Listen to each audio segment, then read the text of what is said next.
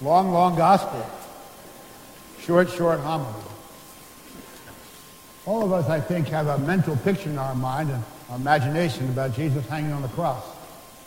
And if we're really paying attention to the scriptures, then you have image of the two other revolutionaries on either side of him.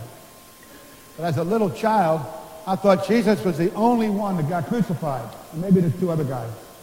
It's a rare occurrence. Then in my teenage years, I saw the movie Spartacus. There's a scene in Spartacus towards the end when there's this long, winding road into the city of Jerusalem, and on both sides, hundreds of people are crucified. Death all over the place.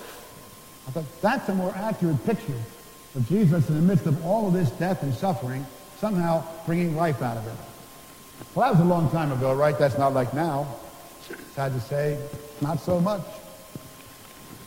Last Sunday's Inquirer had this.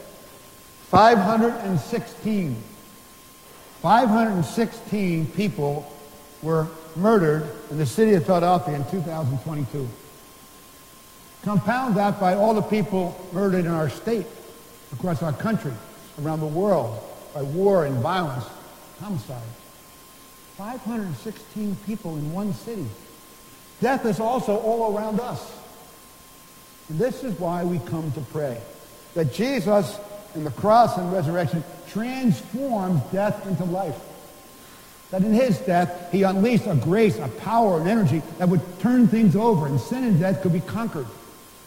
We need Jesus to bring life out of death here and now, in our own hearts, in our cities, in our country, and in our world. As you walk through this Holy Week, ask the Lord to unleash anew a power for life in the midst of so much death.